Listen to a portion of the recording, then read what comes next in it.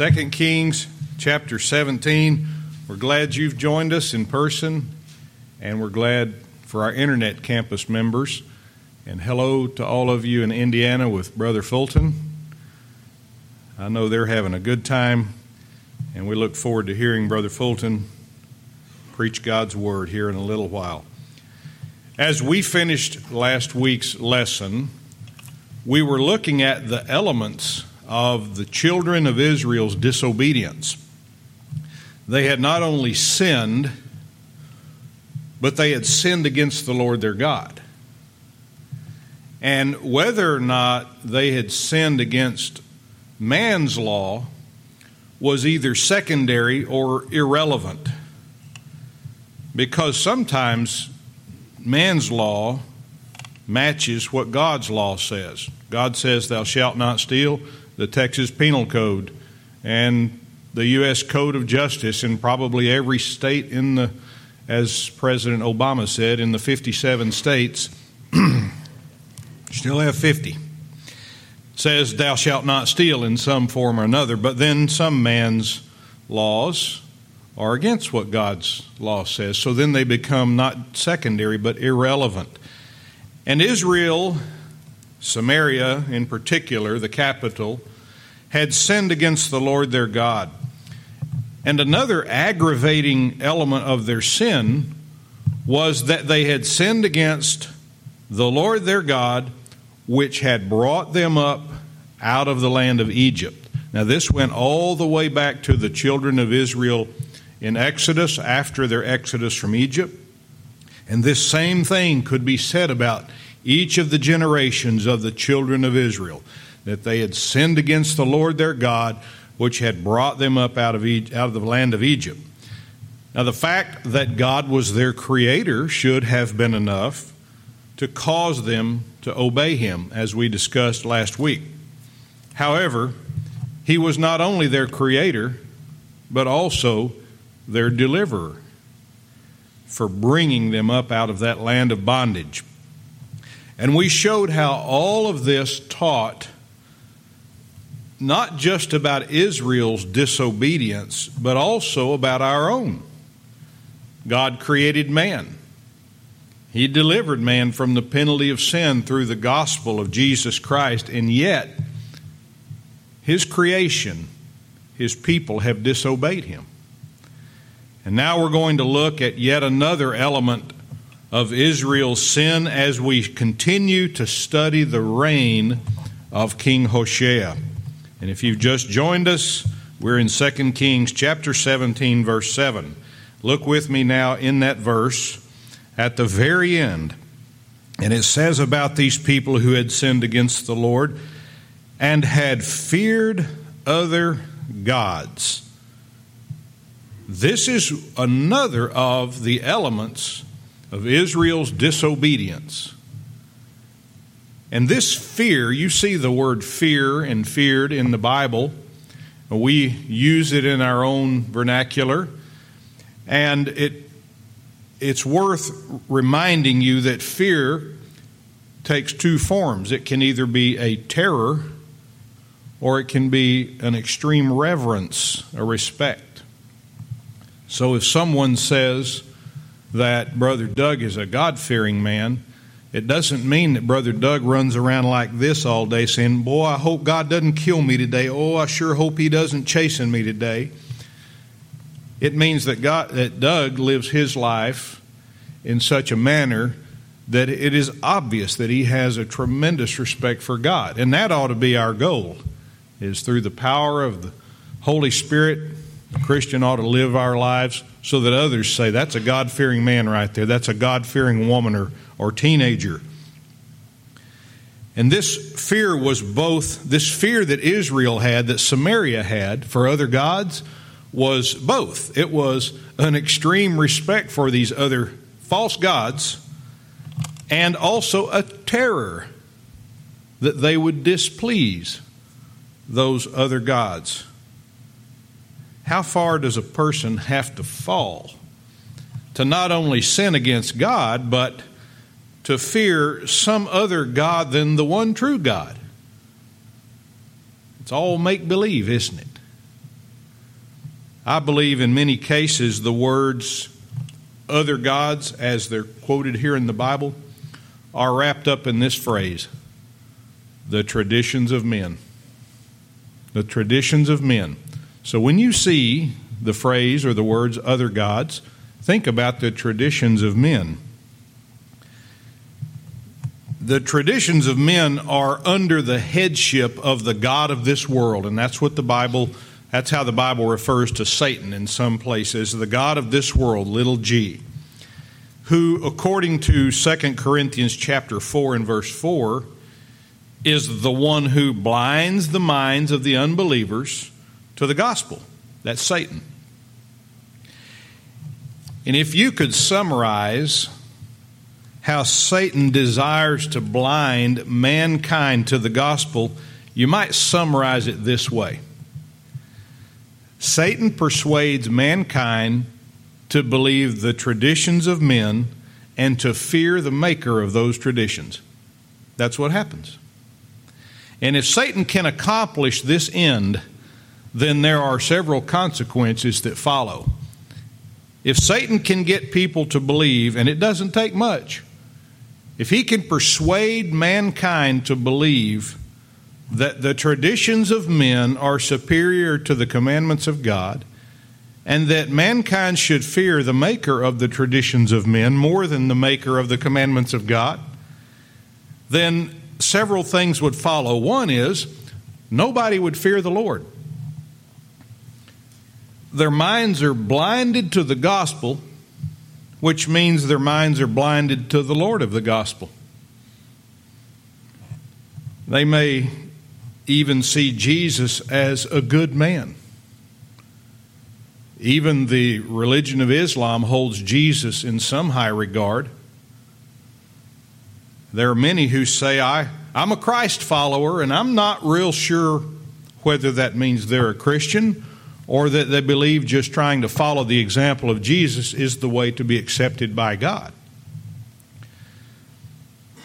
They believe he's a man who was good in everything he did. He lived a good life, and he should be copied by others.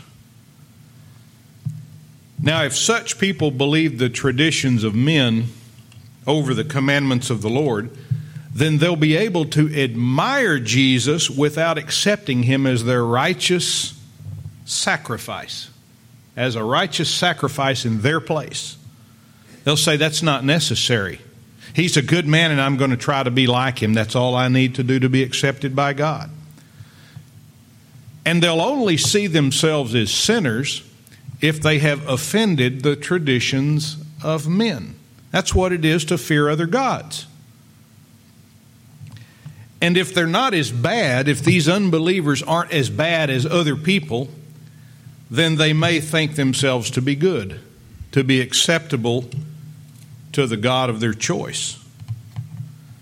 Now, a second consequence of Satan persuading man to believe the traditions of men over the commandments of God is this. Those people will fear what man thinks of them, as the children of Israel feared other gods. After all of those other gods, which Paul says are no gods, but all of those other gods are under the god of this world, Satan. And once again, we go back to Genesis for the first example of this truth. In Genesis chapter 3, verses 4 through 6, Genesis 3, verses 4 through 6. If you're taking notes, just write that down. And the serpent said unto the woman, Ye shall not surely die. For God doth know that in the day ye eat thereof, then your eyes shall be opened, and ye shall be as gods, knowing good and evil. And when the woman saw that the tree was good for food, and that it was pleasant to the eyes, and a tree to be desired to make one wise, she took of the fruit thereof and did eat, and gave also unto her husband with her, and he did eat. Now those verses followed an exchange between Eve and the serpent, who was Satan. Eve had just told the serpent that she was not allowed to eat of the tree of the knowledge of good and evil because the commandment of God forbade it, it prohibited it. And that furthermore, there were dire consequences for disobeying the commandment. Now, in the verses I just read you, Eve lost her fear for the Lord and those consequences. She had been persuaded by Satan that her God was wrong. Now, had she continued in the fear of the Lord and not the fear of other gods, she would have obeyed the Lord and rebuked the serpent. Said, get out of here. Well, what you said's not true. God said don't eat it. And God said I'll die if I do. And so I'm not going to eat it. I'm not going to listen to you. Now you slither on away somewhere else. And what Israel did was after the pattern of Eve and then Adam. They knew God's law, but they no longer feared it. Do you remember in the book of Exodus when God had given the commandments to Israel, and after they were read in their ears, the children of Israel said, all that the Lord has said, this we will do. They feared the Lord and they feared His commandments in that day. But they, like Eve and Adam, lost fear of the commandments of the Lord and of the Lord of the commandments. They began to fear other gods, which means they began to fear the traditions of other gods, the traditions of men now. The consequences of believing the traditions of men over the commandments of the Lord were, number one, nobody would fear the Lord. Number two, they would fear the traditions of men or what man thinks is right. And now, number three, they would never believe the truth. Truth never changes. So when we believe in truth, we're never worried that it will be different tomorrow than it is today. As an example, I read from Ecclesiastes chapter 5 yesterday in my daily reading. And one of the verses I read in Ecclesiastes chapter 5 was verse 5, which says, better is it that thou shouldest not vow than that thou shouldest vow and not pay.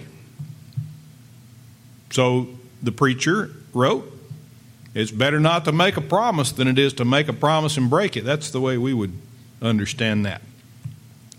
And after my Bible reading and prayer, I laid in my bed and finally drifted off to sleep. And when I got up this morning, I didn't have to look in Ecclesiastes chapter 5 and verse 5 to see if God had changed what He said. I knew that what I read yesterday was the same today and the same as it was when Solomon wrote it a few thousand years ago. It never had changed. And that's the nature of truth. Now let's contrast that with the traditions of men. When I was an athletic trainer in high school and then in college, I cared for the injuries of a lot of athletes in different sports. I had my hands full. And I tried to help prevent injuries in every one of them, but sometimes they got hurt. That's the nature of athletics. And the most common injury was a sprained ankle. What we call turning your ankle, an inversion sprain, where your foot rolls underneath as you try to take a step this way or that way, and normally it resulted in a tremendous amount of swelling. And I had been taught in all of my training that you immediately put ice on that injury and you ice it on and off for up to 72 hours. That was just the way we did things, because we were trying to keep it from swelling. Well, the sports medicine profession changed its mind on that across the board. fairly recently, within the last, I would say, 5 years or so.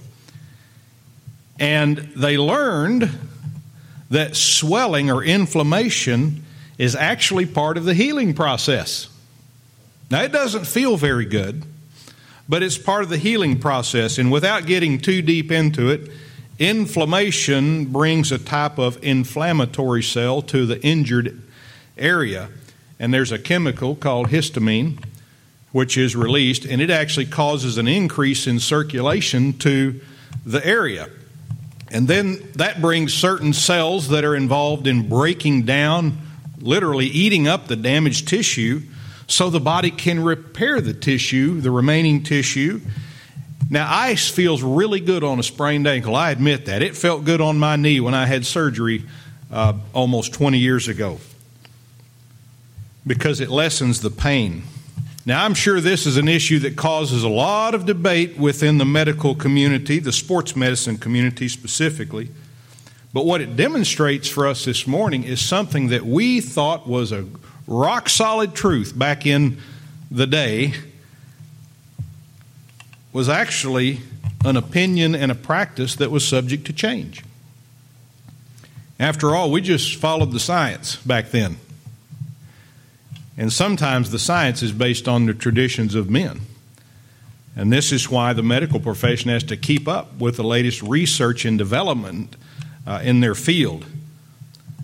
But with Bible truth, we don't have to keep up with the latest research and development. We need to read and memorize and apply the truth, because the truth that I read in here today is the same that the Apostle Paul believed in his day, that David believed in his day, that Moses believed in his day. It never did change. So I'm not looking for the newest development in truth, because there is no such thing. And we need to ignore those who say they have found some kind of hidden scripture that contradicts the Bible that we have. We need to reject the so-called new and relevant way of doing church, as some say. Can you imagine what it would be like to live in fear of the traditions of men? And this is what happens when churches change the way they do things because other popular or successful pastors are doing it. It's what happens when the unpopular gospel, the one we preach, when the unpopular gospel is replaced with the gospel of I'm okay, you're okay. Why, that's good news, isn't it? Not for a sinner who needs to be saved. It's terrible news. Every day you wake up, you would wonder, am I still believing the right thing? I better check in with our pastor, see if he got another revelation from God, see if the truth has changed this week or today. Well, that pastor, so-called, is not a pastor. He's a wolf in sheep's clothing. And he does this so he can hold you in the palm of his hand. Some of you may have been in such a place like that. And if you believed, if you feared the traditions of men over the commandments of God, you would be hanging on every word that pastor says. You wouldn't want to offend him. You wouldn't want to see his brow furrowed at you. You wouldn't want to offend the traditions of men that he holds whenever he says, I've received a new revelation from God. You'd want to make sure you were up to date and safe from condemnation. And you'd never know for sure. Now, you want to talk about anxiety. That would produce it right there. And the Pharisees specialized in this type of manipulation, in getting people to fear other gods and the traditions of men. That's what Samaria's problem is. One of the many. You know, the Christian life should not be an anxious life because it's based on truth. It's not based on the traditions of men. It's authored by the one true God, not the God of this world and his false gods. And in fearing other gods and therefore fearing the traditions of men, the children of Israel brought upon themselves a load of anxiety. Listen to how Jesus addressed the wicked Pharisees who had caused men to fear other gods by holding the traditions of men above the commandments of God. And this is found in Matthew chapter 15, verses 1 through 3. Matthew 15, verses 1 through 3. Then came to Jesus scribes and Pharisees which were of Jerusalem, saying, Why do thy disciples transgress the traditions of the elders? For they wash not their hands when they eat bread. But he answered and said unto them, Why do ye also transgress the commandment of God by your tradition?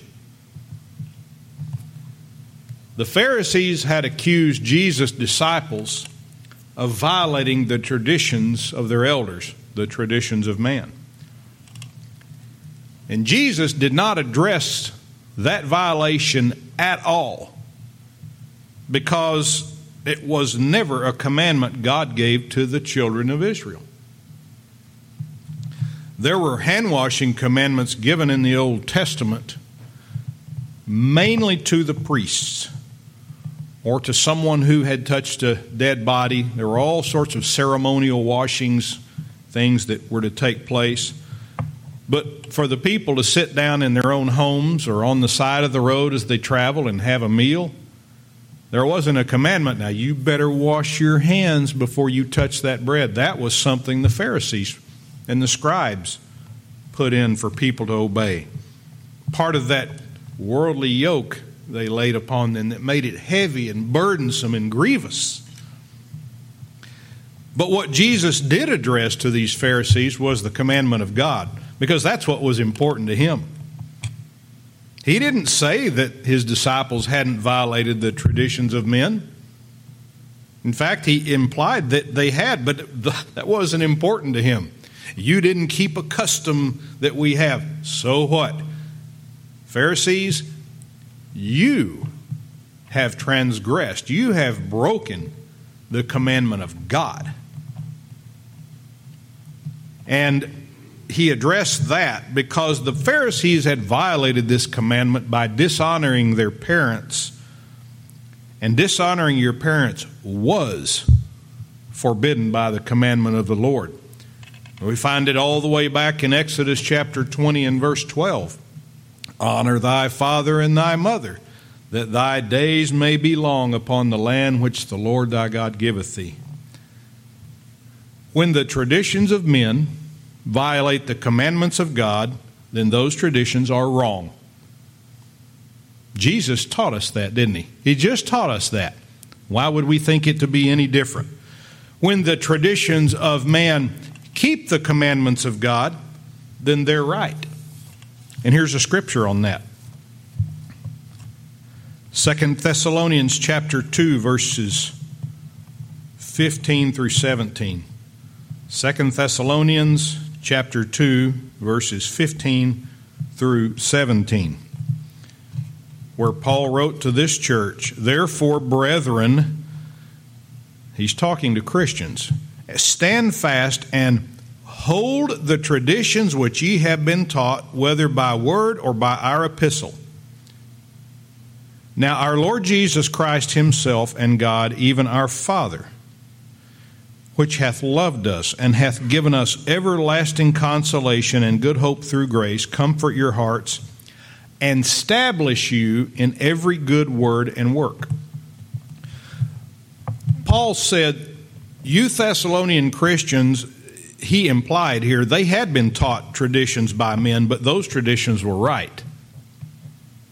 And we know they were right because he prayed at the end of the chapter that the Lord would establish you in every good word and work. Now, when God is establishing you in every good word and work, then the traditions you keep are good and right. God's never going to lead you to keep traditions that are wrong. And if men teach you those traditions that were established in the people who taught them, that the Lord established them, then keep them, because they're good and right. Because they're an outgrowth of the Lord establishing you in every good word and work. So one of the traditions we teach our children, or we should have, if not, start now, is to read our Bibles. Now, studying to show myself approved is a commandment. I am to study to show myself approved. I am to hide God's word in my heart that I might not sin against Him. I'm to let His light be a lamp unto my feet and a light unto my path. And I could go on and on with scriptures that tell us how important it is to read, to study, to memorize, to live by God's word. So when I teach my children that when they were little, and I would read my Bible to them, in front of them, I wanted them to do what I did when they learned to read. I wanted them to take their Bibles and to open them up and to begin reading them. And it was so cute when they did, when they were little. They didn't really understand what they were reading. So my Lauren, she was about 4 when she learned to read. And so she would come in after reading a chapter, and I'd say, well, tell me what you learned. And, a 4-year-old doesn't remember a whole lot. So she would say, can I just tell you one thing? And I'd say, sure. And she read from Galatians, I believe it was chapter 3. She said, you're so foolish. That was all she remembered. Well, that was what Paul told the Galatians. They were foolish. But that tradition I taught her was a right tradition. She didn't say, Daddy, I would do that, but that's a tradition of men, and I'm not going to do it. That tradition of men happened to be a commandment of God. And that's why it was right for her to do as I did, and for all my children. Now, in obeying those words that Paul wrote, the Thessalonian Christians, and yea, the children of Israel, and us today too, would not have to fear other gods. Wouldn't have to fear those false doctrines as long as they and we feared the Lord and the commandments of the Lord. And I pray that our traditions at this church and in our own household will be the result of God establishing us in every good word and work. Now, being afraid of the traditions of men as the children of Israel were describes the mindset of an unbeliever. The unbeliever may say, well, I don't want to be seen as a religious nut. I mean, I'll go to church and all that when I can, when I have time, when it doesn't interfere with my golf game or whatever other excuse people give. Or he may say, if I go to church, my golfing buddies are going to make fun of me if I don't go play with them on Sunday mornings, and I don't want to break up our friendship. Or you'll hear people like that say, well, most people who go to church are accepting of alternative lifestyles, so I want to find somewhere that does that. And all of these statements have one thing in common. They're based on the opinions and preferences of men. And I'm not sure how such a person who truly believes those things could also truly believe in judgment, heaven, hell, the lake of fire, because all of those doctrines and places are straight out of the Bible.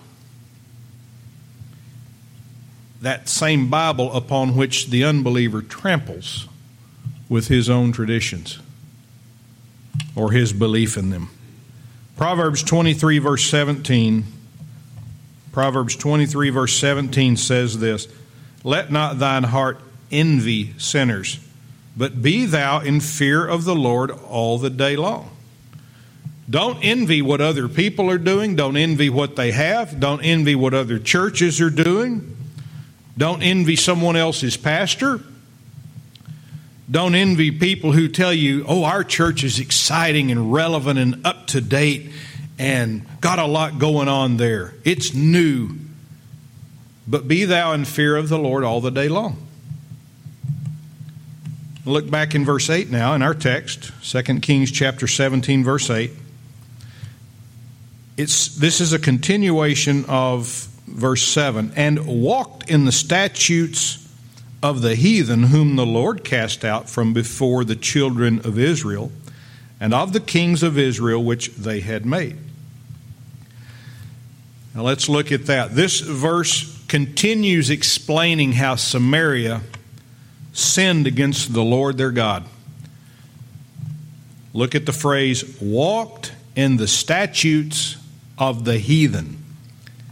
And these words show the natural progression of the last words of verse 7, which said, feared other gods. They feared other gods and walked in the statutes of the heathen. Now, if you walk in the statutes or the manners of the unbeliever, then you're going to commit the sins of the unbeliever. God gave Israel a commandment all the way back in Leviticus chapter 20 and verse 23, where it says, talking to the children of Israel, and ye shall not walk in the manners, keep that word in mind, in the manners of the nation which I cast out before you. For they committed all these things, and therefore I abhorred them. Now the word manners in that verse is the same as the word statutes. How about that? Statutes are not just laws, although they represent laws, but they are also translated as customs or practices. So if you have a law, the assumption is that you're going to keep it, that your life is going to mirror what that law is. That's the assumption. That's the expectation. The reality is that people don't always obey the law.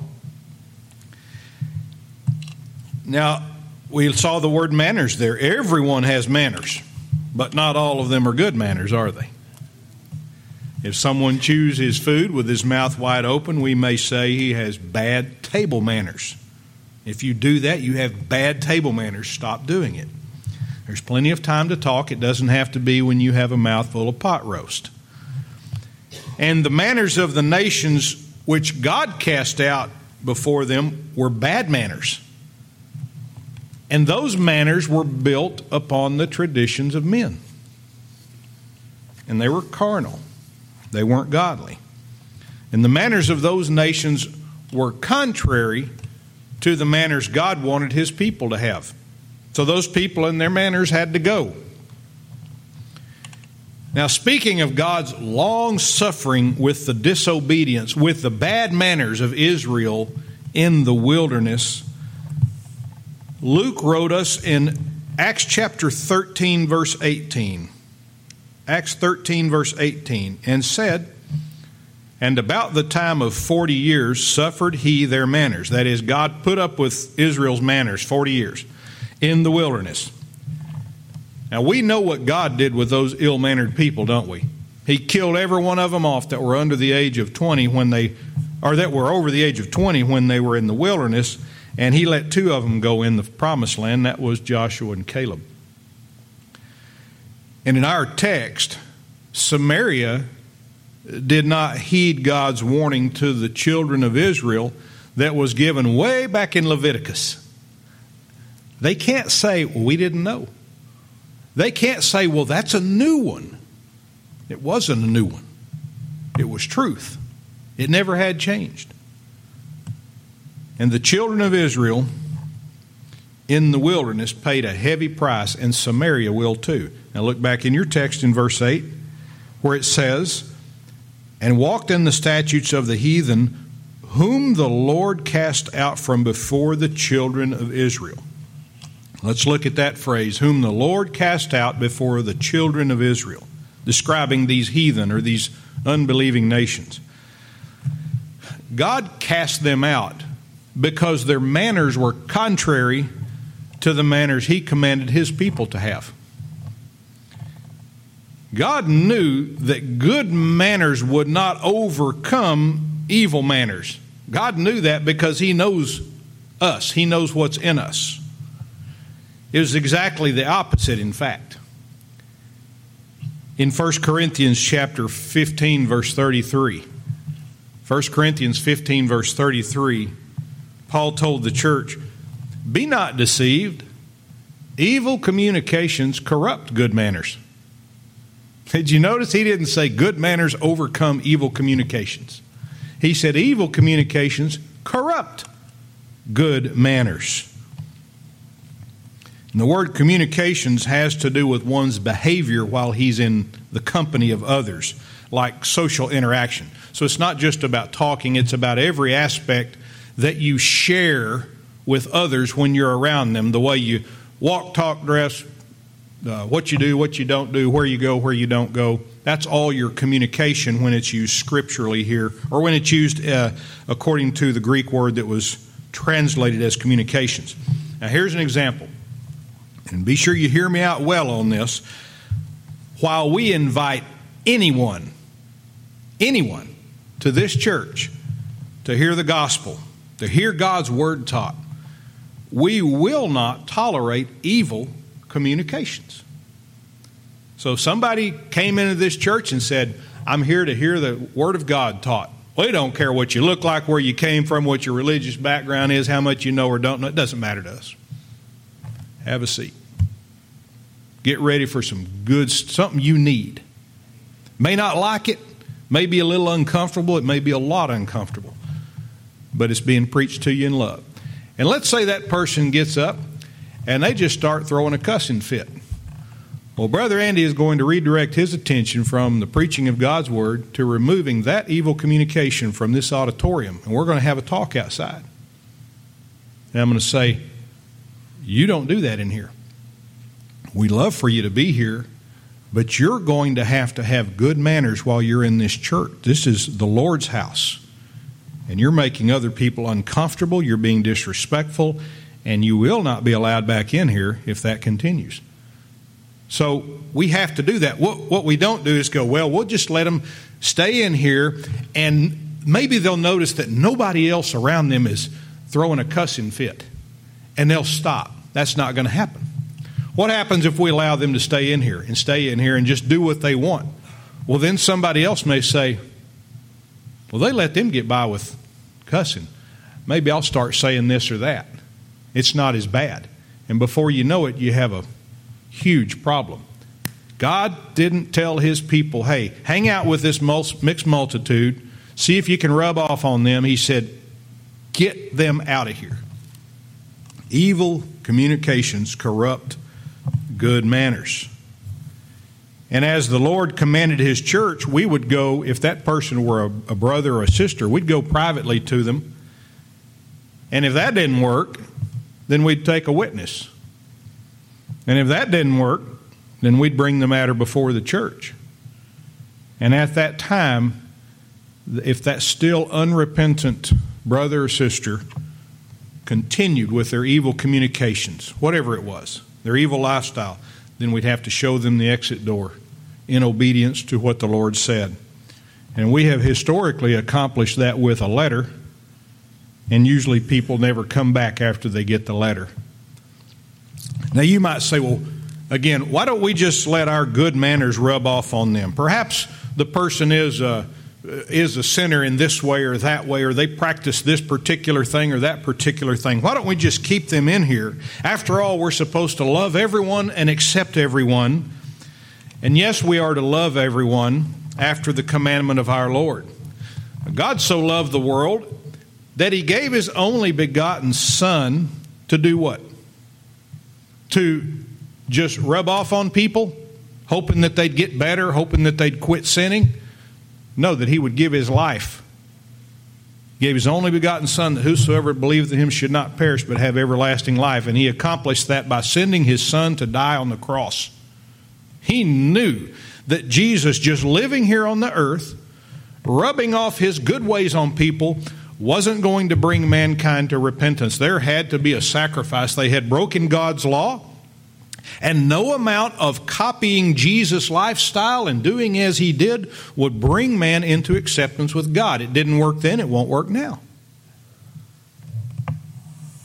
That's how he showed his love, and we show our love not like the world does. We don't love the person's sin. We love them, but we're not to accept their sin. We pray for them that they turn from it. God said to drive those unbelieving Gentiles out of the land. And God cast out these enemy nations from his people because he knew that the very thing Samaria was going through in our study would happen every time Israel allowed bad-mannered people to live among them. Now let's look at how evil manners corrupted Samaria, leading them to fear other gods. First, we're going to see the external, the outside influence, the external bad manners taught to Israel by the heathen. The text says, and walked in the statutes of the heathen. Now the heathen, you may have your own vision of what it means for somebody to be a heathen. Sometimes you may have called your children that when they were acting up. You don't have to confess here. We don't need you to do that, but you've probably been called, I'll promise you, somebody has called me a little heathen at some point when I was a little rascal. But the heathen, the word heathen is simply the nations. That's what it means, is nation. It represented all of the Gentile nations of the world. And in fact, it's translated in the Old Testament as the word nation or nations twice as often as it is the word heathen. Not exactly twice, approximately twice. And guess what one of the translations of the Hebrew word for statutes is? Manners. We looked at that a moment ago. And the statutes or the manners of the heathen are seen in Leviticus 20, from which I read a while ago. And those, I'm going to summarize them, those manners of the heathen were this: giving their seed to Moloch, that is, their own children, sacrificing them in the fire to the false god Moloch. Wizardry, witchcraft, cursing their parents, adultery, incest, and bestiality are all listed in verses 2 through 21 of that chapter. So in verse 23 of that chapter of Leviticus 20, God said to the children of Israel, and ye shall not walk in the manners of the nation which I cast out before you. For they committed all these things, and therefore I abhorred them. And may I give you just one more scripture here, so we will know it is God's perfectly, plainly declared will that we're not to keep company with such wicked people. 1 Corinthians 5, verses 9 through 13, Paul wrote, 1 Corinthians 5, 9 through 13, I wrote unto you in an epistle not to company with fornicators, yet not altogether with the fornicators of this world, or with the covetous, or extortioners, or with the idolaters, for then must ye needs go out of the world. And those are the external, that's the outside, the bad manners on the outside, the unbeliever. But now I have written unto you not to keep company if any man that is called a brother be a fornicator, or covetous, or an idolater, or a railer, or a drunkard, or an extortioner. With such an one, no, not to eat. For what have I to do to judge them also that are without? Do not ye judge them that are within? But them that are without God judgeth. Therefore put away from among yourselves that wicked person. And we're going to look at that verse next week a little more deeply and see what it means. We've learned a lot about how God sees bad manners and the people that have them, the people that practice them, the people who fear the traditions of men. And let's pray. Father, we're thankful for all who came today and all who've joined us over the internet. And we're thankful for the Word of God upon which we can rely as the wellspring of all truth. Lord, we never have to doubt your Word. We just need to read it and understand it and preach it to others. And I pray that you would help us to do that, and that you would assist our pastor today as he preaches from Indiana, and that, Lord, our eyes and our ears, our minds would be upon that which is preached, and that our primary purpose here would be to worship you in spirit and in truth, and to take home the truth from your word and apply it in our own lives, that we may be lights in this dark world. We pray this in Jesus' name. Amen.